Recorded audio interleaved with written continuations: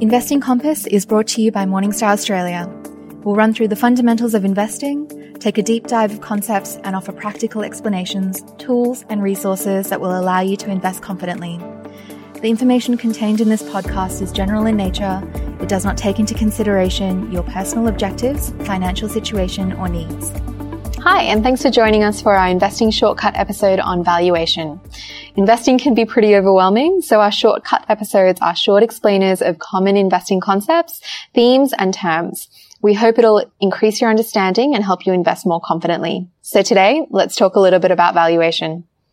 Anyone that follows the stock market will hear that term all the time, valuation, and then various phrases such as stocks are cheap, stocks are expensive, stocks are fairly valued. And in investing, valuation refers to the concept that there is a value to the company that you are becoming a partial owner of when you purchase a share. And it's important to note that the value of a share and the price of a share are two different things. Yeah, that's right. So the price of the stock doesn't always reflect its value, and it's easy to figure out the price of almost anything. And this is a central tenet in the modern economy, price discoverability. And price discoverability really means that in order to encourage the sale of your goods and services, the price must be widely known. And this applies to investments as well. If you search for Amazon, you can know its price straight away. Yeah, and that price will fluctuate. So as people trade shares, the price will move up and down. And these fluctuations are mostly based on short-term market noise.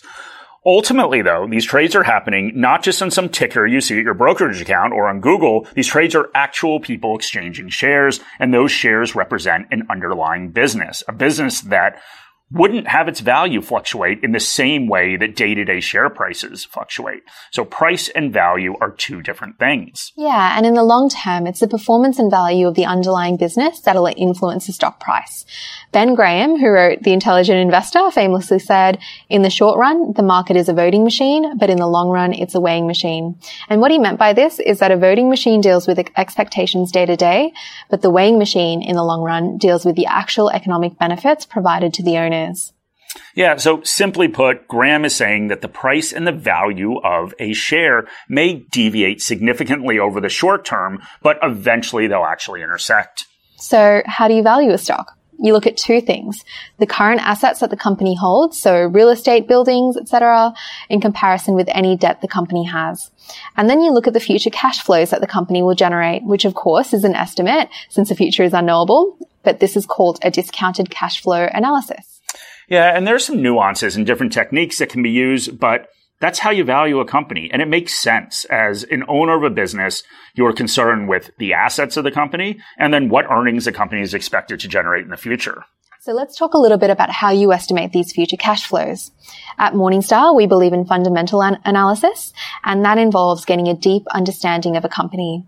So it focuses on the future earnings of an investment and not its prospective price change. So in other words, it's focusing on the value of the business, its future earnings potential, and ignores what the stock price may or may not do, with that belief that Graham had about the price and value intersecting in the long term.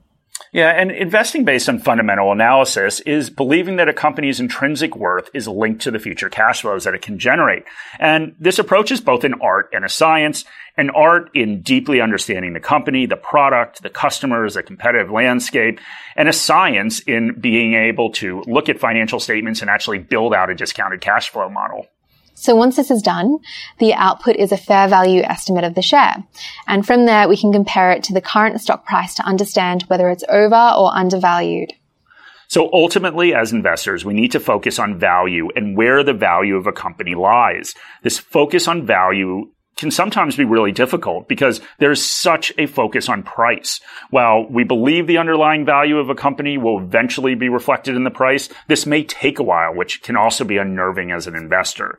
The other thing that is important to remember is that there is no right answer to the value of a company since you are predicting the future. So there are lots of other techniques that investors use, like margin of safety and things of that nature to protect against the fact that the future is unknowable. But those are, of course, are topics for another day. So the lesson today is where Shani started us off. Prices and value are not the same, and there can be situations where they deviate. As investors, that represents our opportunity to buy something for less than it's worth. Any advice is general advice prepared by Morningstar without reference to your financial objectives, situation, or needs. You should consider the advice in light of these matters and any relevant product disclosure statement before making any decision to invest.